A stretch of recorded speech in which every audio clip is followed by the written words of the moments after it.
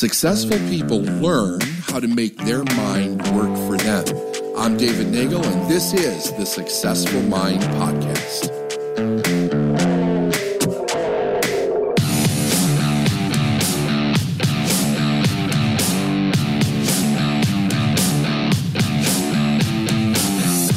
There's a movie that, in my opinion, I've never seen this. I seriously have never seen this anywhere else.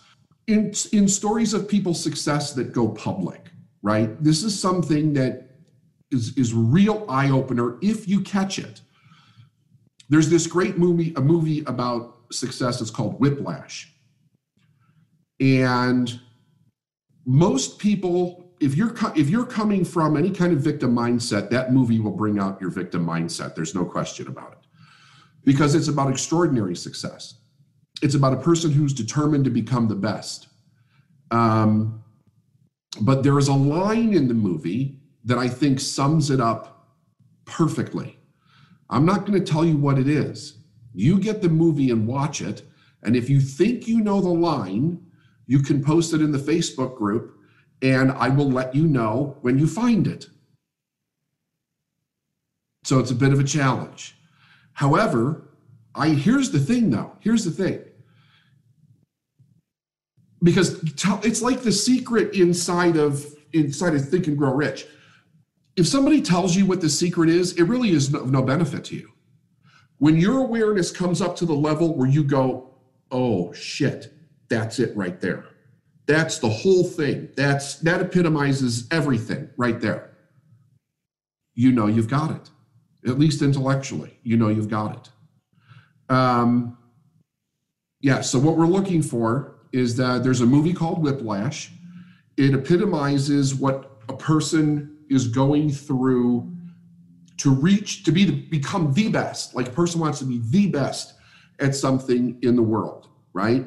And what I have found with this movie is that it really brings out where you are in your growth as to what you see in this movie.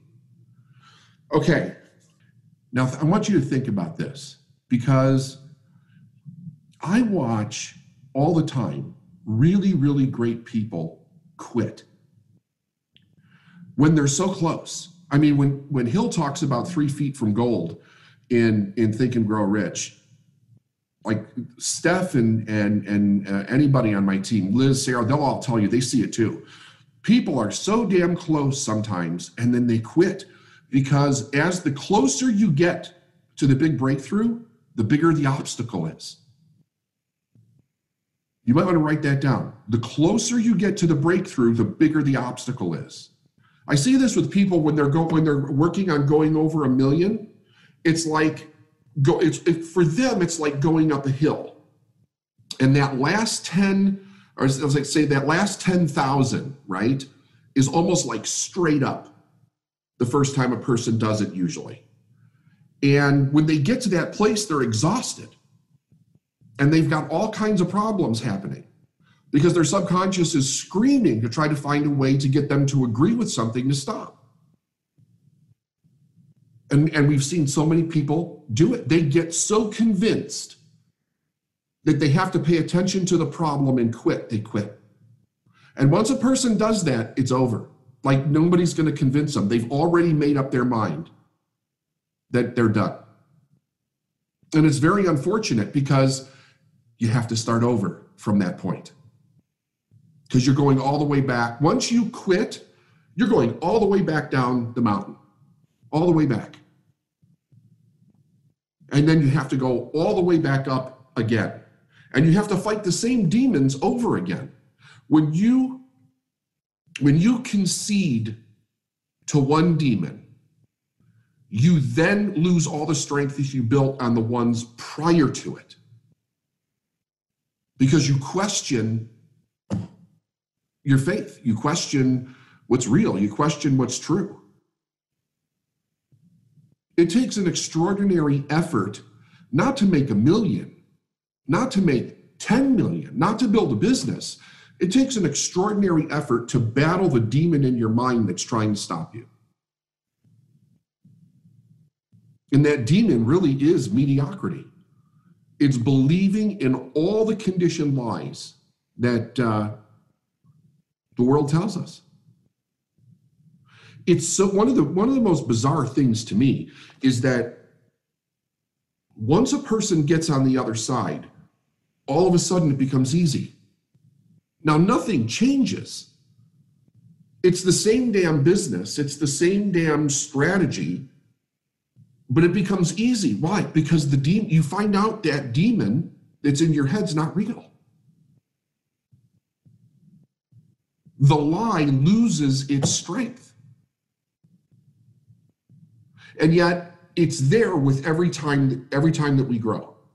It's never the outside circumstance. He'll kind of address this. Well, he addressed this several different ways, but I like this one. He says, spasmodic or occasional effort to apply the rules will be of no value to you. To get results, you must apply all of the rules until their application becomes a fixed habit with you. In no other way can you develop the necessary money consciousness. Poverty is attracted to whose mind is favorable to it, as money is attracted to him whose mind has been deliberately prepared to attract it.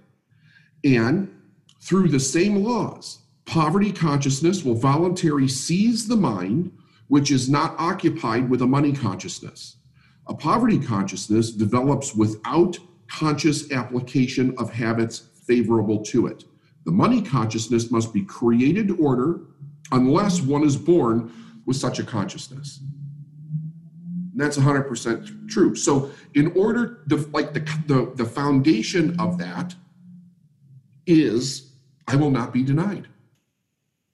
No matter what shows up, you have to be coming from the place of, I will not be denied. You don't need to know how you're going to overcome the obstacle, but you can't back down from it. If at any point the fear becomes bigger, brighter, more suggestive in nature than the dream that you want, it's done. It's done.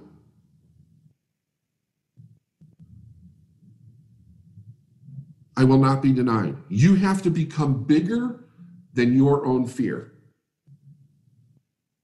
And remember, your own fear is brought up inside of you by external suggestion.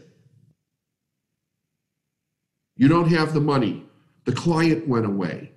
The car broke down. There's problems in the marriage. Somebody's sick. Unexpected bills show up that are huge in your business. You didn't know something, ignorance, and then you made a mistake and now it's going to cost you. You lost an employee. COVID happened. Like, it's an external thing triggering an internal process. And it's at that moment that you have to gather your tools that you've been learning. I will not be denied. I don't need to know how. I just need to know that I'm going to continue moving forward. The I will not be denied is something that you have to, like if you were going into battle, if you were going into war, if you were going into the jungle, you would look at what are the most important tools and weapons that I need in this moment. You're like, everything is not necessary. But the things that are necessary that will save your life or help you fend off some kind of attack, those things have to be kept out, ready, and in good working order. The tools that you use for your mind are the same thing. You never know. I mean, just think about your life. I'm not telling you something you don't know. You never know when you wake up in the morning what obstacle is going to hit you, what challenge, what problem. But you know it happens. To continue to move through life and not prepare yourself to be able to move through those things without having it destroy what you've already created or shatter the way that you're thinking is really foolish. That's not being a good steward of your own process. because we know it. We know it's going to happen. That's life. That's life. We know that if we set a goal, it's going to get hard at some point. And our mind is going to have to push through before our body, before our skill set, before we make the call, before we step on the stage, before we write the script, whatever it is that you're doing. Your mind, your thinking is what takes you through that hard time, nothing else. I will not be denied.